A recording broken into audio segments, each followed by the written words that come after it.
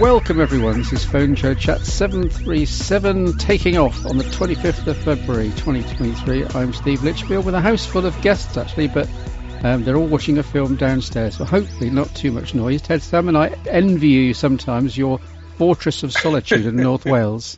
Yeah, definitely. It's very quiet and peaceful and lovely, although the site opens formally again next week, so all the holiday makers will be back. Ooh, our guest on this podcast, last on, I think, in 2020, if I've done that right, pre-COVID, Matt Miller from, is it Seattle, Matt? Yep, in the Seattle area, and I'm a bachelor this week, or at least for a couple weeks, actually, with my family all over the place. So. Hey. Okay, so you can sit back and watch movies with beers and pizza, all that stuff, yeah? You have a camera? Were you watching what I was doing last night? That's what I would do if I was on my own. I'd get back to my the single man days. Anyway, stevelitchfield.com for the show notes and what things I do and links thereof.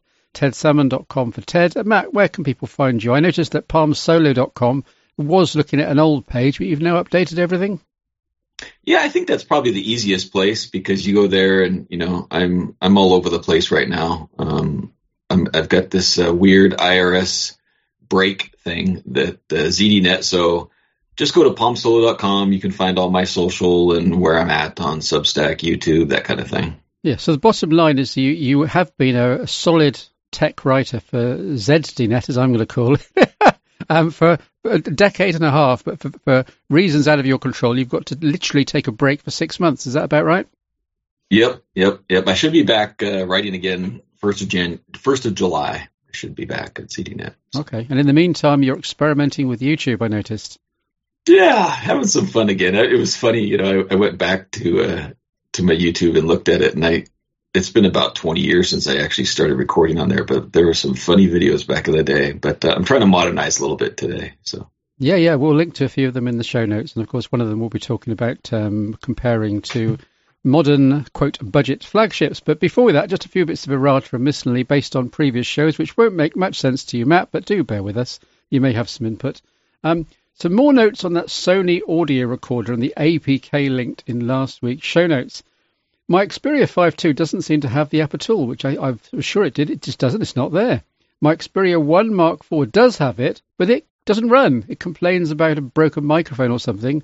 And it's exactly what happens when you install the APK on the Neo or any other Android phone. So my conclusions, Ted, are Sony's utility just does not work on modern Android phones at all. And number two, Sony therefore needs to drop it from the Xperia 1 range or update it because it's just a broken experience. It is, and it's amazing that it's still available for people who have got an Xperia phone. When I launched it on my Xperia 5 Mark IV, I got this kind of notice that said this was discontinued in 2019, but if you want to carry on using it, then you can, but don't expect any support kind of thing.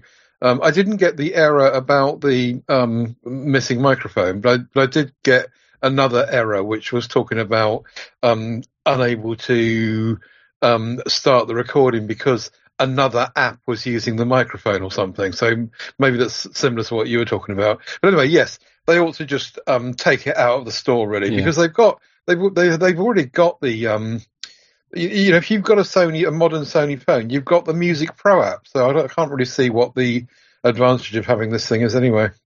Yeah, Music Pro is kind of all well and good for local recording, which is what you want it for, fair enough. But I don't like all these nag screens about signing up for the Pro subscription and getting this feature and that feature, a lot of which you wouldn't actually need anyway. But once you've said no to it, do the nags go away? In my experience, they kind of hang around. I haven't seen nags, no. The Music Pro app, I mean, it's a bit over the top, to be honest, for most of us. Yeah. But I guess that this must be the kind of way they want people to use it, the applications at Sony. Did you do some real world testing with that beyond the irritation with nag screens? Yes, I did it. It was absolutely fine. There's a bit of a non-zero noise floor. One thing I always like when I'm especially recording myself, just bare speech, is that I don't want hiss in the background. And I was getting just a bit of that with the Sony. With the iPhone, I get no hiss. With the old venerable Nokia 808, I get no hiss. So those are my two go-to recording devices. Matt, if you were asked by someone to record some audio, say a a group or a choir or something like that, using just your phone, which phone and which app would you go to immediately? Yeah, I don't do it a lot, but my default has always been actually my iPhone and the voice recording app built into the iPhone, actually. Yeah, that is mono, though. One of the things I've been trying to do in this series of chats on the show is to find a way of recording in stereo. In other words, if it is a choir, panned out in front of you, or a rock group or something, you want the full stereo stage. And that is really tricky. I ended up on the iPhone actually shooting video and then extracting the audio later, which is a bit of an over-the-top kludge. Yeah, LG used to do a really good job of that, but of course they're no longer around. Yeah, very sad. There is an app called Dolby On, Ted. We'll link in the show notes. It's something I've used in the past. I think it's from the same folks at Dolby Laboratories. And essentially, they let you do stereo recording on the phone, but they also, by default, apply all of their stereo widening, compression, volume maximization, normalization, all the rest of it. A lot of which you may not want, but there is a toggle in the user interface, which is not the best and most obvious toggle. You can toggle all that off and just do a bare recording. So do experiment, gentle listener. Dolby On, we'll link in the show notes, is free on both iOS and Android. It's a bit fiddly in terms of actually exporting what you've recorded as well, Ted. I think you had a play with it. I couldn't find my files. I told it where to save them to, and then I went to try and find them in that location, and they just weren't there. So I've no idea where the recordings are. I never did find them. The only way that I could find them was to play them inside the Dolby On application, and then they played, as good as gold. But to actually find the files, no chance, which is different to what you can do with the Sony Music Pro app, of course. And I did some test recordings with that and threw them out at Aidan Bell, and he said that it's very good for what it is, but it's nothing like a proper XLR or USB microphone that we use for podcasting.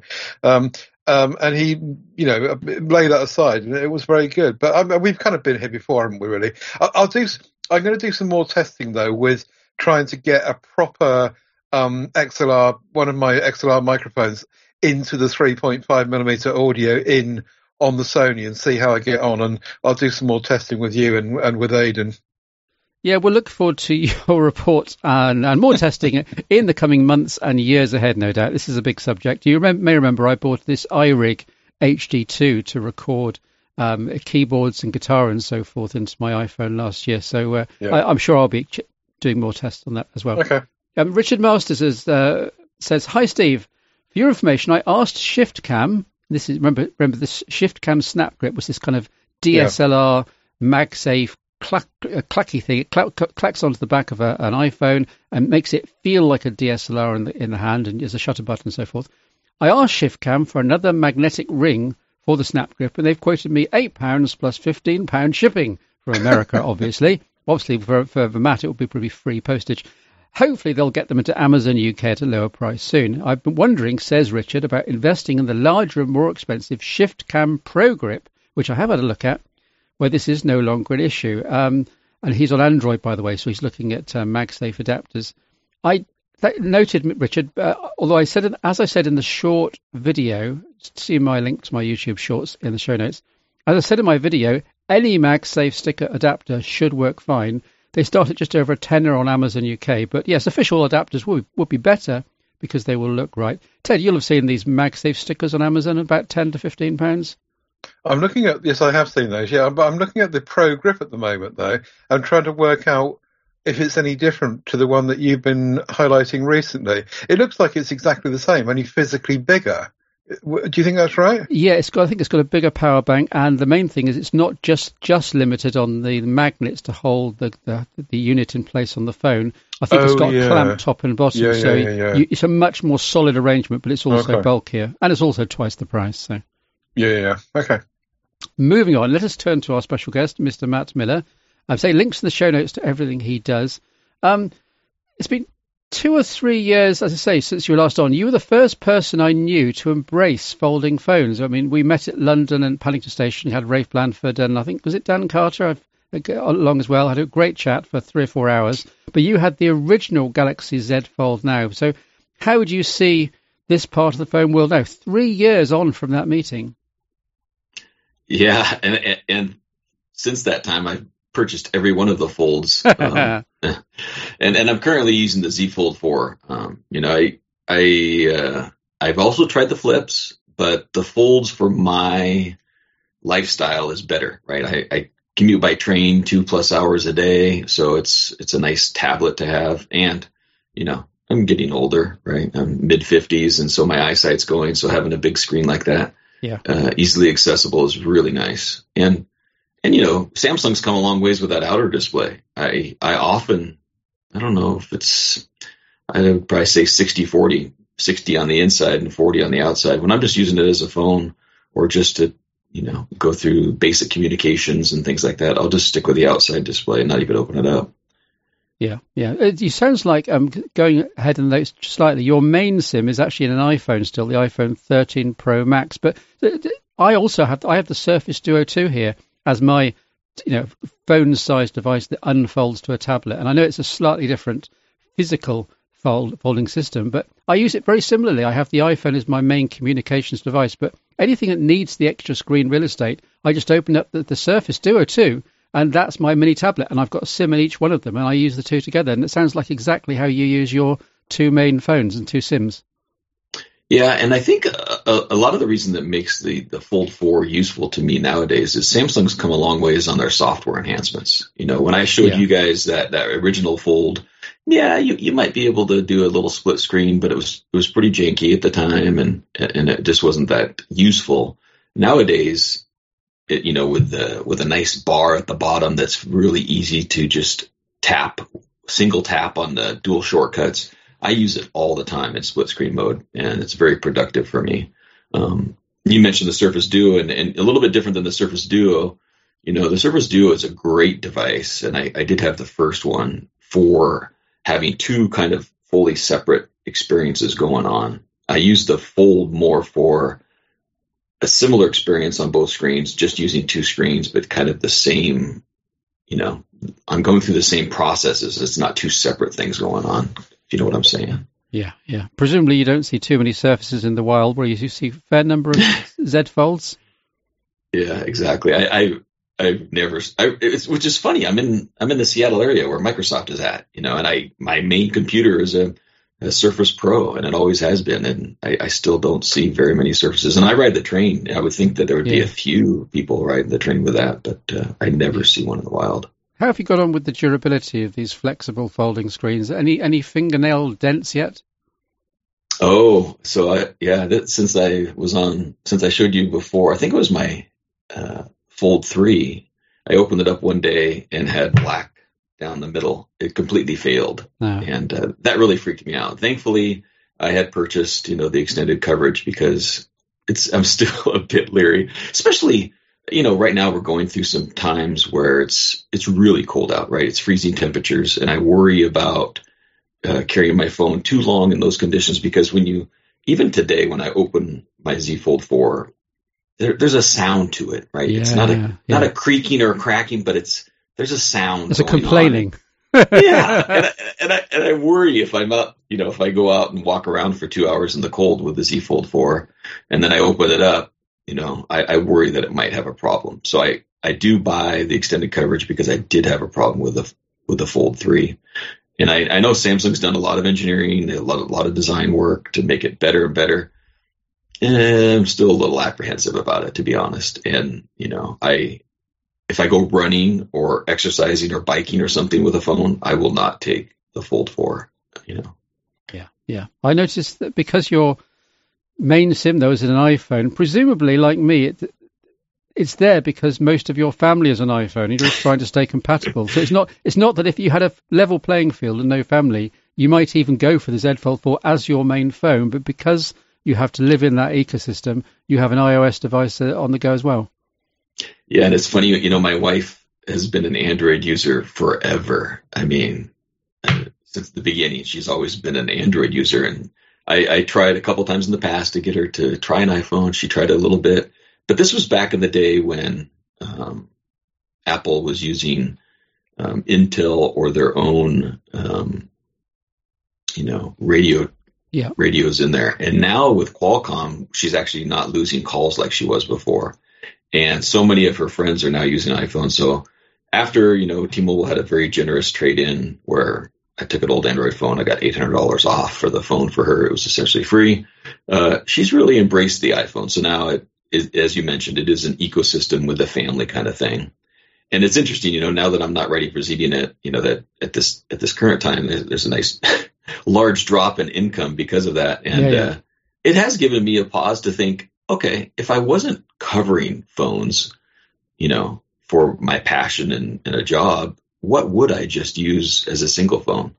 And it is really hard to say. I do really enjoy the iPhone, and I still think there's a bit of a gap in the quality of the apps and things. But man, every time I grab my Z Fold 4 and open up that screen, I'm like, that's the one, Yeah, that may be the one in terms of functionality. And I love my Duo 2. Every time I open the Duo 2, exactly the same. And so I'm sure Ted's the same with his original Surface Duo. You open it and you think, wow, I'm enjoying. I'm quite literally tingling with excitement, enjoyment at using this device. Whereas you pick up a slab, including the iPhone, and you think, ho-hum, it's a slab. But at the same time, the slabs are more durable and more reliable long term. The 14 Pro Max you didn't upgrade to from the 13 Pro Max. I'm guessing it's just not enough of an upgrade, but maybe the 15 Pro Max with Type-C might tempt you. Yeah, that's true. I just didn't see enough in the 14 from what I'm having. I'm very satisfied with the camera and everything in there. So yeah. So definitely USB-C would be nice to have one charging solution for everything, for sure. Absolutely. Every single time I buy another Lightning adapter or Lightning cable for the family, I think at some point this has got to stop because we're going to have to convert all of this to Type-C over the next 3 or 4 years. So that's right. There'll be a lot of Lightning cables unused in my drawers. You did a YouTube video just a few days ago comparing the OnePlus 11 with the Google Pixel 7 Pro on the premise that they're both significantly cheaper than the top of the line main brand flagships from Samsung and Apple. How did you get on, and how would you compare those two, OnePlus 11 and Google Pixel 7 Pro? Yeah, I was a bit surprised actually. Google had sent me a Pixel 7 Pro. I guess it was September, October, whenever it was released. OnePlus sent the OnePlus 11, and I thought, yeah, I'll check out the OnePlus. I've always liked OnePlus devices, but I've never fully embraced them as a daily driver. And then, looking at the prices, it's about a $50 difference between the two. So I'm like, okay, pricing isn't really an issue. But I'm sure I'd pick the Pixel 7 Pro. I mean, the camera is crazy and impressive and everything else. But when you actually start using the OnePlus 11, OnePlus did some right things this year, right? They brought back the alert slider. Their cameras are very good. And if you just look at the spec sheet, OnePlus is better in the spec sheet, but it's more than that. I mean, holding the device, it's a couple millimeters, like 2.5 millimeters narrower. So just the in-hand feels a bit better. Yeah. The battery life is insane. It's very, very good on the OnePlus 11. I've been very unimpressed with the Pixel 7 Pro battery, and it takes forever to charge that Pixel 7 Pro. And boy, then you compare that to an 80-watt supercharger that we have in the US. You can get the OnePlus, half an hour gives you most of the way. Less than an hour gives you a full charge from dead. Does the OnePlus have the wireless charging as well? I think it does, doesn't it? It does not. It does not. Right. Yeah, okay. That's one compromise that they made, was in the wireless charging. But the battery life is, I'm a heavy phone user, with my commute and just testing and stuff, but I'm getting more than a day out of the OnePlus 11 without worries. So then, you top it off with a fast wired charging. I don't miss wireless charging that much because I don't need to be watching the battery all the time. Whereas the 7 Pro, I do need to watch the battery all the time. And when I list out everything that's different between the two, it comes down to, I'm like, you know what? If I just had to buy one, I would buy the OnePlus 11. I get that the camera on the Pixel is fantastic, right? Google knows what they're doing with their software on the cameras and things like that. But I posted on Flickr, the full resolution of a bunch of pictures I took with those two phones and the iPhone 13 Pro Max, and there's not a lot of differences. There's a few cases where I actually like what OnePlus is doing a little bit better with their cameras. So Yeah, I was surprised that at the end I leaned towards the OnePlus rather than the Pixel 7 Pro. How did you rate the updates? Because, of course, the big thing with the Pixels, is it up to 5 years of updates now? What do OnePlus promise for this 11 series? Both of them are 5 years of security updates. Okay. But I think in the US that Google actually promised 3 updates, whereas OnePlus offered 4 major Android updates. I think there's a little bit of an advantage there. And if that's not super clear, I'm not quite sure. Maybe Google is the same as them, but it sounds like you buy the OnePlus, you can rest assured it's going to last you longer than you'll probably keep the phone. Yeah, we live in a strange new world where even Chinese manufacturers are actually promising a decent number of years of updates. Ted, this is unheard of. Yeah, only for the flagships, mind you. Yeah. That's your lot. And, OnePlus, along with the rest of the BBK group, have done this. Oppo have done it with their Find series. They've said that they're offering really good long support packages, and they're just trying to keep up and match what Google are doing, and in turn what Apple are doing, and all the rest of it. The OnePlus Qi charging, when they released it, OnePlus said that no one needs Qi charging, no one needs wireless charging, because the wired charging is so fast. And I found this map with the Motorola devices just recently. I've been whamming about, and it's a compelling argument. I've always been in Steve's camp, where Qi charging is the best thing, and it's great to have, and I make good use of it. But actually, when you've got something that charges in, 25 minutes from start to finish, it kind of changes your outlook a bit, doesn't it? That's a great point, Ted. That it's changed my opinion, because I was with Steve. I mean, I have wireless chargers in every room of my house and in the office, and it's a convenience. I get into that space, I just throw my phone down and don't think about it. But the OnePlus 11 lasts so long, I never think about it anyway. And then, like you said, give me 10, 15 minutes, I'll go the rest of the day. So it is changing a bit of the way I think about Qi charging. Mm-hmm. I wonder which will win out eventually. I guess it depends on what Apple do in terms of a portless iPhone relying solely on Qi charging. That might be the tipping point where the world wakes up to Qi. At the moment, Matt, I suspect that most regular users, if I look around my extended family, literally no one uses the wireless charging in the phones that already have it. What about you and your extended family? That's funny you say that. As I mentioned, I have enough Qi chargers for the whole house, I put them in everybody's rooms. I had to convince them that they could just set the phone down and charge that way. They're like, no, and even though they have that capability, they still all plug in and charge. And I did see that rumor of a future iPhone with maybe no ports. Like you mentioned, though, I think that's a ways off, because most users are still looking for that cable to plug in. Yeah.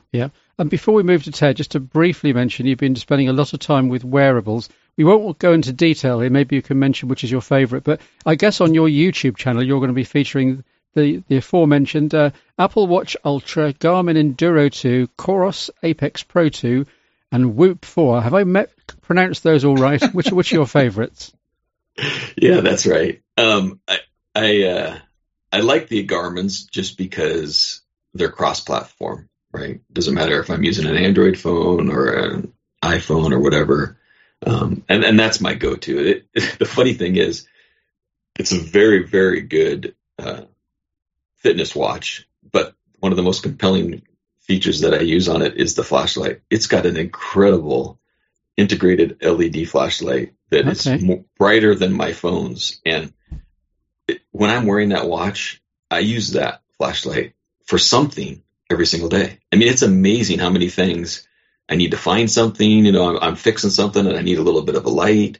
At night when I need to go to the bathroom or something, I'll turn on the red light. I mean, I use the flashlight on that thing all the time. And if one of these other folks, Coros or Apple or somebody would add a flashlight, I'd probably use that too. And Apple does have a flashlight app that turns the screen white, but that's still nothing compared to a full-on LED light, Yeah. I use the flashlight feature of my phone at least once a day. And just a small tip for people out there who may not be aware of it.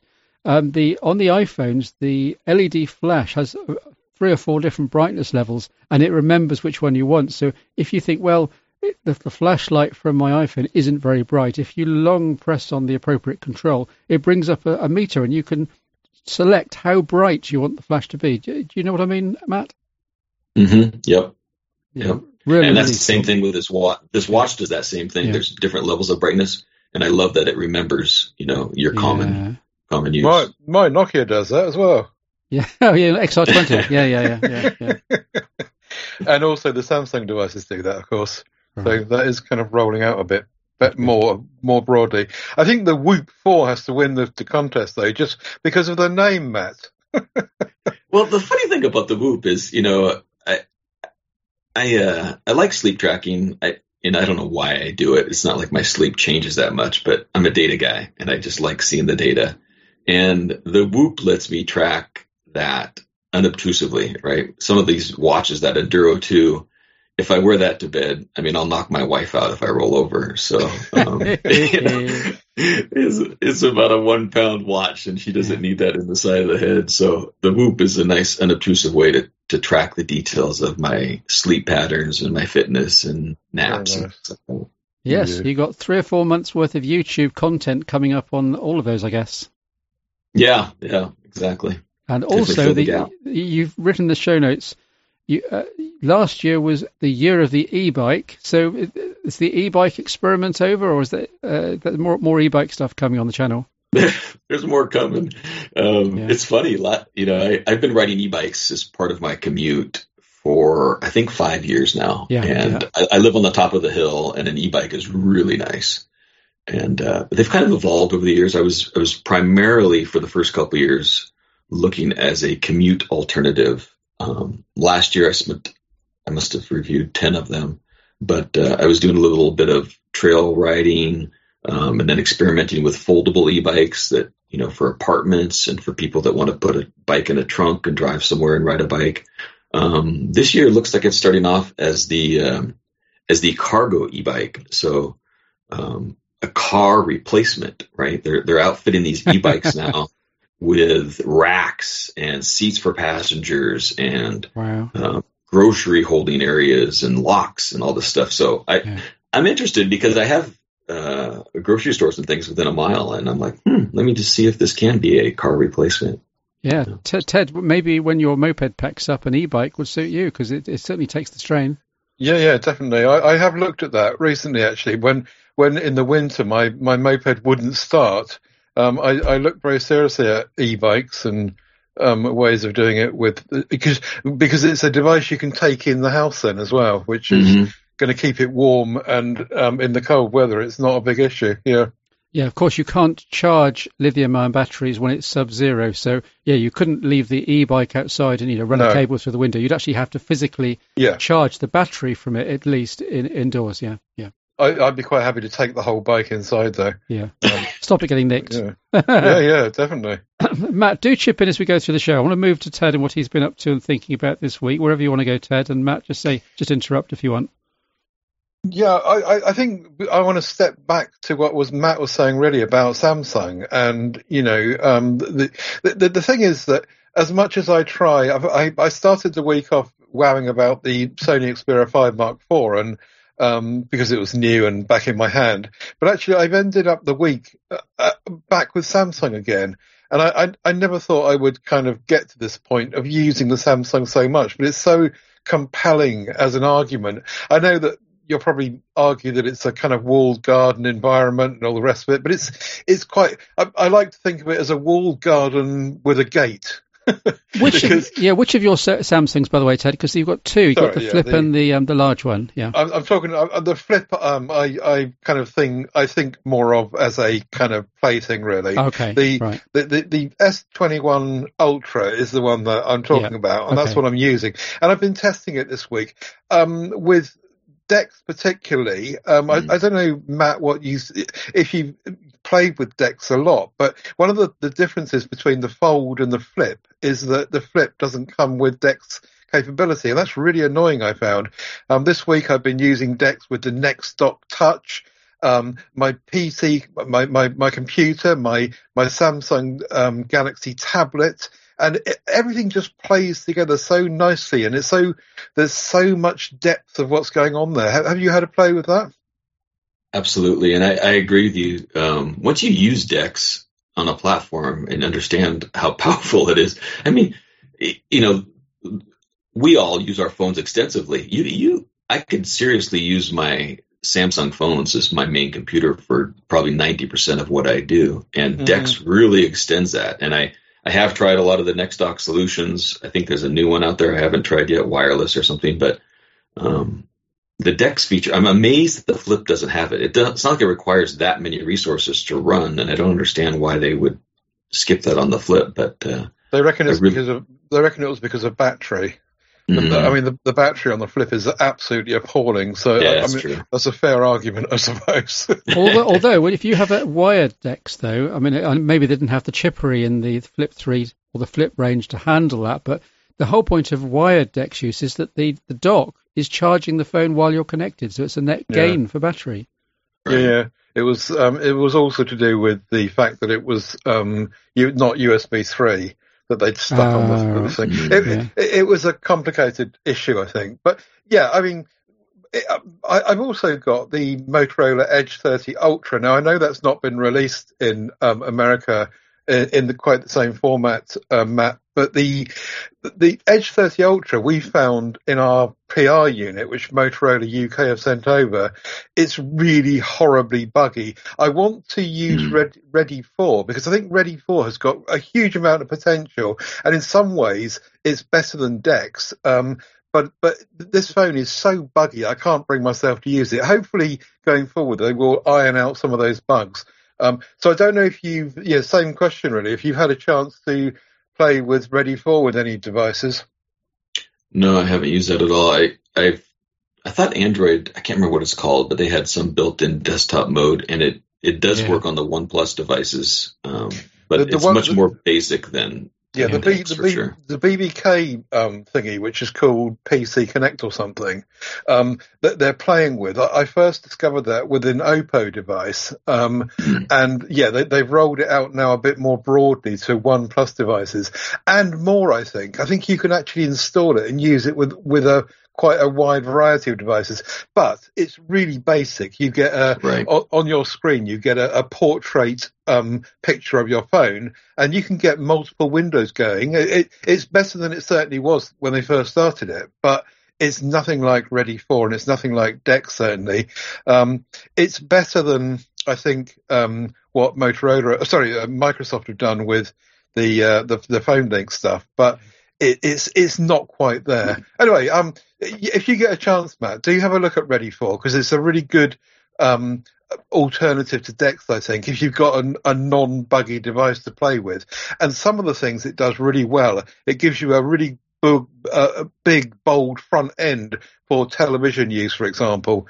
On the computer, it's they're kind of on a par almost, but on the television, I think that they're ahead with that. It's just great fun, and it's a compelling argument. And Samsung this week, I've just found, are unbeatable in the Android world, and that now that they're starting to work with Google closely and with Microsoft to some degree, the way forward, I think, is just all Samsung.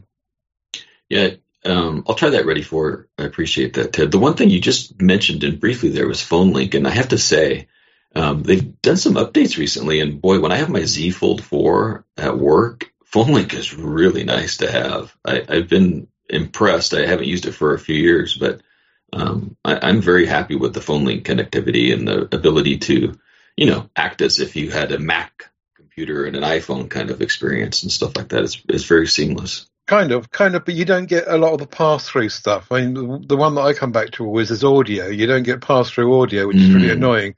And yes, with Samsung and Microsoft Duo phones, you do get this special arrangement with Microsoft whereby you get access to all your apps on the screen. If you're using any other phone, you don't get that. So yes, they are trying, I think, and it works really nicely, but it's nothing like the DeX experience and nothing like the Ready 4 experience. Yeah, I think it's fair to say that Dex and Ready 4 and Continuum and whatever the Huawei one was called, was it Easy Projection or something, that they are a different beast to PhoneLink. PhoneLink and the Windows utilities that try and handle select data from the phone and present it on the desktop is different to the phone literally taking over a workspace as its own desktop. So, but I appreciate there is overlap and there is confusion, but just say they are very different things. And I agree that PhoneLink, Matt, what Microsoft have just been updating it month after month, and it's really impressive. When I hook up the Surface Go, Ted, your old Surface Go, I hook that up with one of my Android phones, especially the Duo 2. It's just it is almost seamless, as you say. It is 99% of the way to using an iPhone with a Mac. Mm-hmm. Yeah, interesting stuff. I think the device you were referring to just now, Matt, is called the NextPad. And I have actually asked NextDoc PR for a loan of that, but I haven't heard back from them yet. And this is a slightly different kind of NextDoc because it hasn't got a battery in it, and it hasn't got a keyboard, and it hasn't got a mouse pad.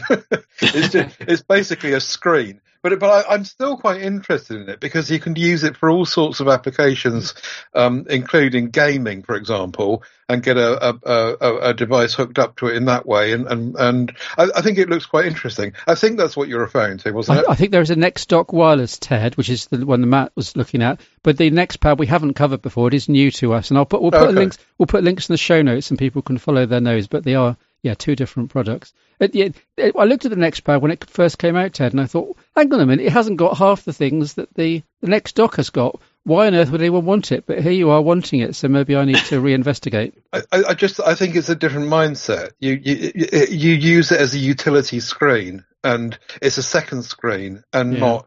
It's not a thing you take particularly in your car with you. You showed yourself using the NextDoc in the car, and it was, but that's not what this is about. It's different. But anyway, we'll see if they send one in. Couldn't you use just another portable screen? Because there are lots of portable screens on Amazon where you just hook things up via presumably HDMI or mini HDMI. Does that not work in the same way? Yeah, I guess so. It just depends. It's got a nice stand on it, for example. It's got a magnetic pad on the front, which you can attach your phone to. I'm not quite sure how that works, which is one of the reasons why I wanted to get it in. Yeah. Okay. So on the bottom half of it actually looks a bit like an iMac, because the whole kind of bottom 20% of it, 25% of it is this kind of pad where you attach your device to.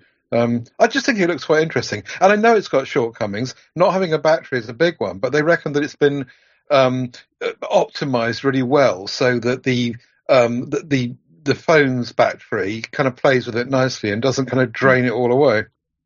Yeah, we have asked NextDoc PR for a loan, so we'll see what happens. I'm not buying it, Ted. I know it must be tempting for you, but this is not a product that I personally was convinced by. So I'm not paying for it. And it's not cheap. It's like 275 quid, I think. Absolutely. Yeah. Anything more you want to say, Ted, about your week-to-week experiences?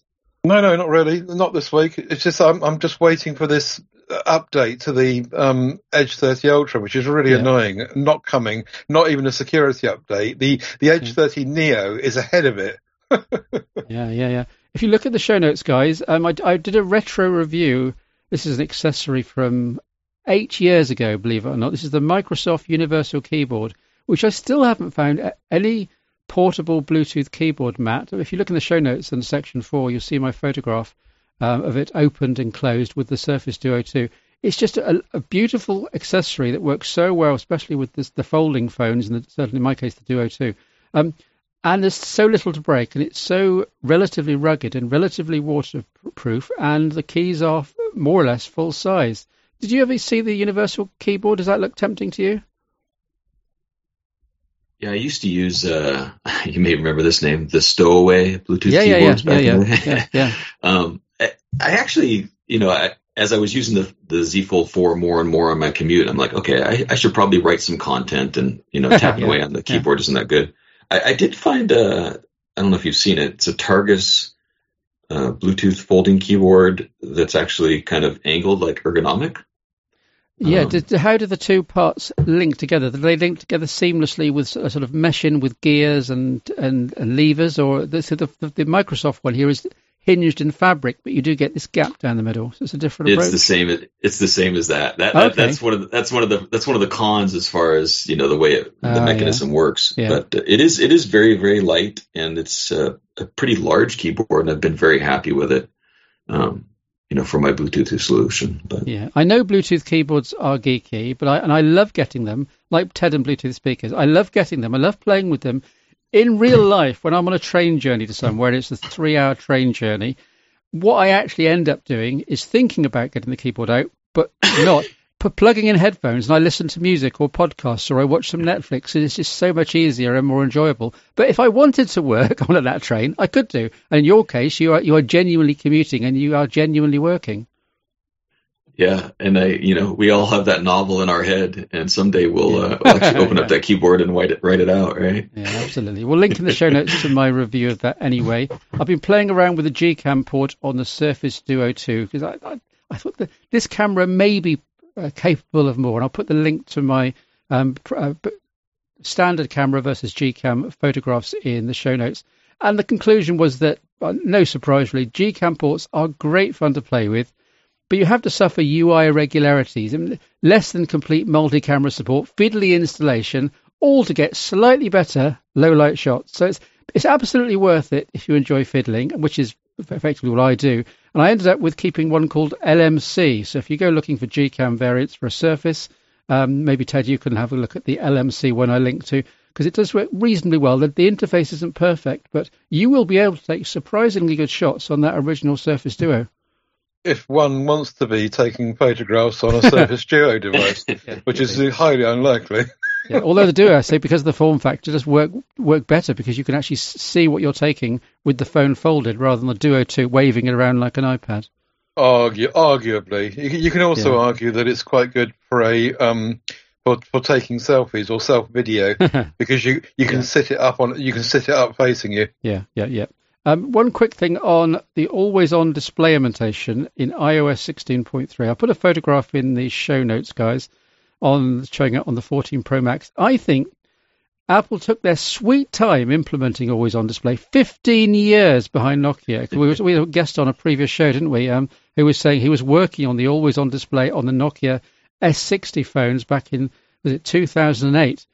So 15 years behind Nokia. Apple come out and they kind of overdid it at launch with the faded wallpaper thing, but I reckon it's now just about perfect, better even than on the Pixels. I don't think you get this on the 13 series though, do you, Matt? No, I don't have that capability. Yeah, is that one nudge towards a 14 or 15 series for you having AOD? It crossed my mind when I was thinking about it. Because I have it on all my Androids, right? Yeah, that's why I like it so much now. What you get on the current always-on display implementation, Ted, as you can see partly in the photo, you get the date, the time in huge digits, which is great for my older eyes at night time. You get the weather in graphic and text form, high and low temperatures. You get upcoming events. In my case, we've got the calendar widget there. Both widgets are updated in real time on the always-on display. I think it's something like once a minute they get updated, so you don't need to tap them to update them or make them live in any kind of way. The always-on display is the lock screen, complete with live wallpaper, if you want it to be, or yes, you can just do what I did. You just dial it all back to Android-like, Pixel-like, info on black, and I think that works really well. And it's very customizable, Ted. I know you may not have played with this on your slightly older iPhone, but you can have multiple always-on displays, each with their own widget sets and wallpapers and focus settings. You just swipe between them as needed. I'm very happy for you. I'm going off of always-on displays. I prefer Motorola's Peak. But no, seriously, the Samsung implementation of always-on displays is excellent, and it'll be quite interesting for you to do a comparison of the two, because you've got a Samsung there now, and you could actually do a piece on that. That'd be really interesting. Yeah, every single commentator on this, and I would agree with them, says that Apple have done a great job always on display, but Samsung still wins because it's so customizable. You can change almost everything to do with the Samsung always on display, and also on the lock screen. Yeah. It's pretty funny because a couple of my daughters upgraded to the iPhone 14 Pro, and they were amazed by always on display because they've used iPhones forever and have never seen it before. And I'm like, oh boy, don't you girls pay attention to anything that I write? We've been doing this for years, decades. I think the answer is no. Your family will never pay attention to anything I write either. It's just normal. Yeah. But they do love it. They really find a lot of value in having that. And it's nice to see, finally come across the iPhone as well. So something we've been enjoying forever. Yeah, having said it's perfect, Ted, it's still limited to just 2 widgets, weather and calendar for me. I'd like to see a block of 4, and I'd like to see more widgets, and perhaps the Find My system, which I do use a lot, showing the family's whereabouts, updated once a minute on the always on display. That would be fabulous. Or the latest financial markets, or my current health stats, the number of steps in the day. There's loads of widgets they could add. Matt, you'd agree with some of those at least? Yeah, absolutely. Right. That's one reason that our family uses it, is that Find My, to be able to coordinate meetups and things like that. So pretty important. Yeah. But yeah, something like 4 would be, I agree. 2 is just pretty limiting. Tell me, Steve, are they letting developers have access to this, like they did with home screen widgets eventually? Yeah. And if so, Apple wouldn't need to do much to get this opened up, would they? Just monitor and pass through what the developers are doing, checking that they're playing by the rules, of course. At the moment, it just seems horribly locked down with, what we've just said about only 2 things and a set size of this and blah, blah, blah. Yeah, it is all still quite minimal in typical Apple fashion. They're not going fast at this. There are third-party widgets for installed apps, though, so that I had the option of using them, including Google with Gmail, for example. But having only 2 slots is just so limiting. And none of my third parties have made it onto that home screen. I did make a lock screen just to demonstrate it for you with Gmail and Overcast podcast, and they work fine. So the developers can do it, but Apple need to open it all up so that more information shows through. But do you think that's very likely? I don't know. This is Apple we're talking about. Yeah. Moving on, a device you loved a bit, it's the Edge 30 Neo. I did put up my video review YouTube short, so do go and watch that. We'll link to that in the show notes. And as you say, the speakers are just phenomenal. One interesting fact is that the Neo needs pushing to almost 100% on the volume slider for the bass and power of those speakers to shine. If you just put it at 75%, like every other phone I've got, they just, average. But you push it to 100, which on most phone speakers starts distortion. On the Neo, it comes alive. Yeah. I was testing that this week, and you're quite right. It 75, 80%, and you think there's nothing special going on here. Yeah. Then push it up, and away it goes, and overtakes even the Sony device at that point. Yeah. As we were saying a couple of weeks ago. Yeah, and even though I was saying it's dropped into the shadows by the magnificent iPhone 14 Pro Max, I was doing more tests this week. It's not far behind, When it's on 100% and the iPhone's on, say, 85%, because beyond that it would start to distort. iPhone 14 Pro Max, 85% volume. Edge 30 Neo, 100% volume. They're not that different, which is a real compliment to the Motorola device, which is still under £300. Yeah, and this is another bug and annoyance with the Ultra, because the Edge 30 Ultra, I'm sure that it's got the same component, but I had to uninstall one of my music apps this week because it was just being distorted by the phone. I reinstalled it and it worked fine again. I turned the phone off and turned it back on again. It's just a buggy device. I think that once the Ultra's working, we'll have the same performance from the speakers as we do for the Edge 30 Neo. Yeah, the 68-watt Type-C power delivery, mains charger in the box. Yay! Note Apple, note Samsung, note all other flagships in the box. It's a very nice touch. Android 12 right now, January 23 security, 13 is expected, 14 is possible, and I reckon the security will take it through to autumn 2025, Ted, which will be a 2.5-year lifetime, which is not bad at under £300. My fear is that it won't get 14 and it'll get 13 a year after Google released it, because that's what Motorola do, and it's a real shame. And this one hasn't got any guarantees from Motorola for updates, unlike the Ultra, which has. Great shame.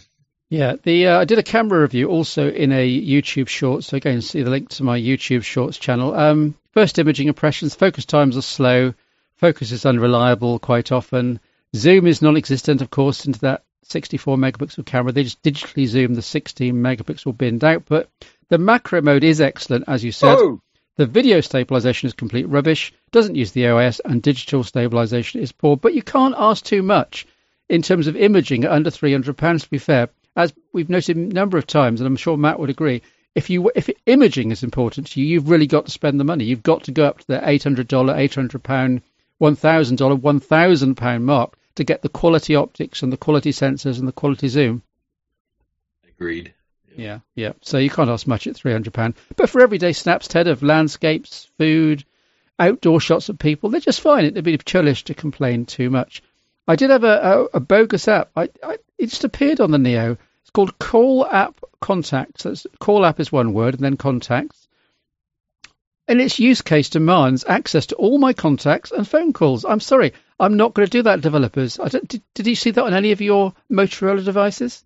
No, I checked, and it's not on my Neo. It's not on the Ultra. It's just not anywhere to be seen. So I don't know. Are you sure that this wasn't installed with some, I don't know, some app you put on, or perhaps a SIM card carrier thing? I think it probably came along with another third-party app, because I did install some apps, and I think one of them brought this along for the ride. But I'm a bit dismayed. Data points welcome, listeners. If you've seen this app, Call App Contacts on your phone, how did it arrive there? Because I'd be very, very curious. Of course, I uninstalled it and it hasn't reappeared, but might have to remain a tech mystery. And I did try various Gcam ports in the Neo, Ted, to try and fix some of the holes in the stock app. Yeah. And I think I got decent results, so I'll try and put them up to a video soon. Certainly worth having Gcam on the Neo, just as it was on the Duo 2. Good. And anything from Moto PR on the Think phone? I did notice one publication, I think it was GSM Arena, managed to get an early sample, and even they were only giving first impressions. So there aren't many Think phones out there, but we are in the queue, and I will chase that for you. Hurrah! Yeah. Anyway, let us move on. PSE photos. Ted, what have you got for us? Featured photo or what? Yeah, this is a photograph which is not a work of art by any description in any way, but it's a photograph that shows what you can do with a 10 times zoom, particularly on a Samsung phone at the moment, or any phone, I suppose, that's got a 10 times zoom. Somebody, Ian Chappell it was, has been to watch the rugby, and he's stood up in the stand, or sat in the stand, and he's zoomed in with on the action in the rugby match, and it's just amazing. I'm not saying that the picture would stand up to your pixel peeping, Steve, but yeah. You know, previously you would need an SLR with a bulky body and a long zoom lens to get all this. But this is a phone. This is a phone in your pocket. And, you know, sometimes I kind of think cameras in phones are kind of a bit dull and boring and pointless. But actually, when you see something like this, you think, yeah, there's nothing wrong with that photograph. And for the most part, people that are going to put what people are going to put these to use for, like social media and sharing with friends, not making into posters, it's absolutely great, isn't it? I'm really impressed with that. I've discovered the key to your heart, Ted. If we introduce the subject of rugby or maybe snooker, and all of a sudden you start waxing lyrical about things. Yes. Yeah, I agree with you, Ted. I think, you know, I have a regular camera, and that definitely does a lot better. But the cameras that do it well with the zoom can capture things that, you know, you probably couldn't see the details of that player's face just by visually looking at it without the camera. I mean, there's some things that you can capture that, you know, you get into, you know, like you mentioned, Steve's pixel peeping. Yeah, it's going to fall apart, but capturing some of these pieces of action, or you know, when I took a pixel to the zoo, capturing things in the zoo that I couldn't see, that is helpful in some regards. You know, there is some use cases for these advanced zoom capabilities. Yeah, absolutely. And most people, as I say, will just be putting them on social media or sharing them amongst their family and friends. And you don't need to go pixel peeping on that. No one's going to want to make it a poster out of it. It's just an everyday, really, really useful feature, I think.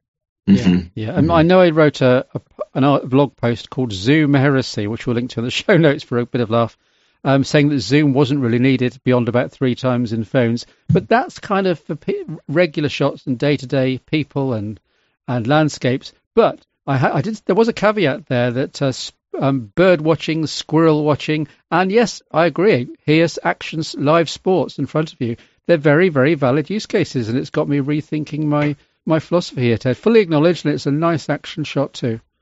Yeah, absolutely.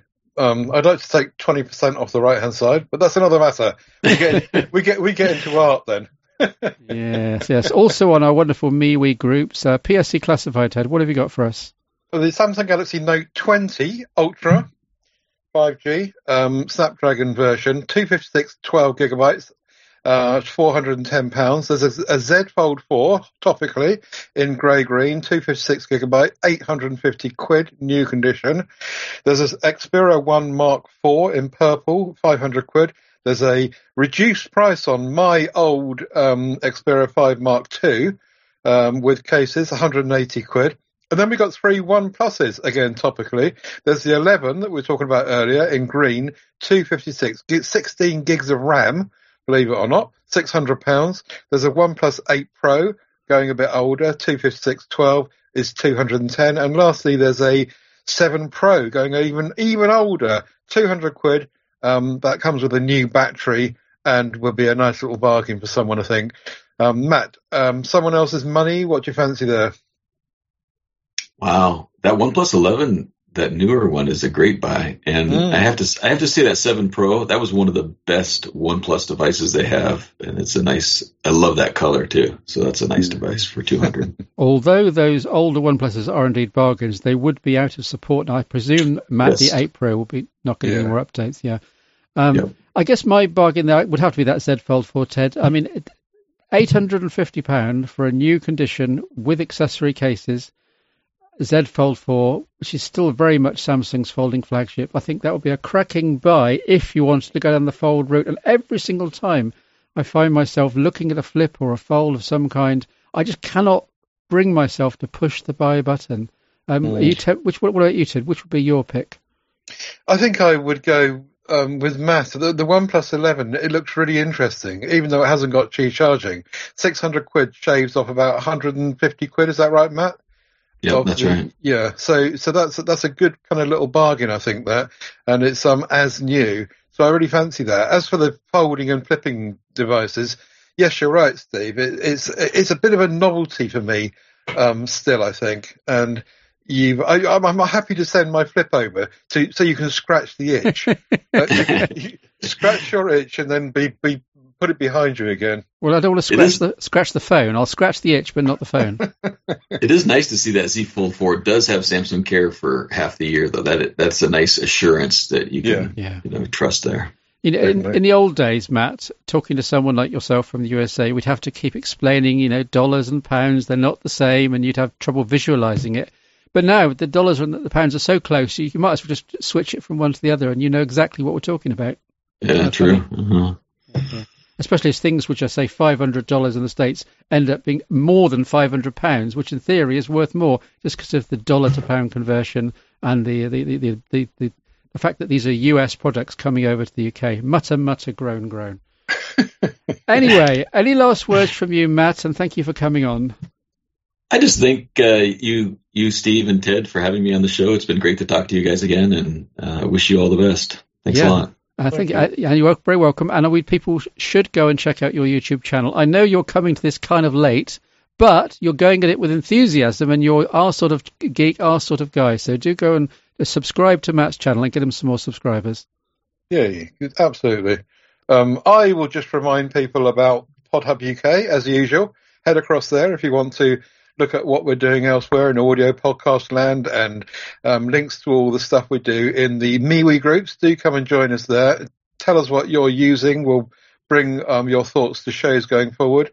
And if you get lost anywhere, you can go to tedsalmon.com. It's all there. And if you want to buy me a coffee, finally, it's at paypal.me/tedsalmon. Thank you. Talking of URLs, if you go to tinyurl.com/SL-shorts, that is my YouTube Shorts video channel. I've got more videos coming this week. Matt, I just one last thing for you. Having restarted and rekindled your enthusiasm with YouTube, have you seen what's happened? They're doing with Shorts, and does that tempt you or does that appall you, having to condense everything down to 58 seconds? I just made my first 2, and I'm exploring Shorts right now. There we are. See, it's all happening on Matt's YouTube channel. There we are. Show notes at stevelitchfield.com. All the links there. And don't forget, there's a T in Litchfield and there's an L in Salmon. There we are, in case you're not sure. A cheery goodbye from my 2 co-hosts. Goodbye. See ya. Yeah, thank you everyone for your support and contributions in the MeWe channel. Thank you very much for listening. This has been the Phone Show Chat.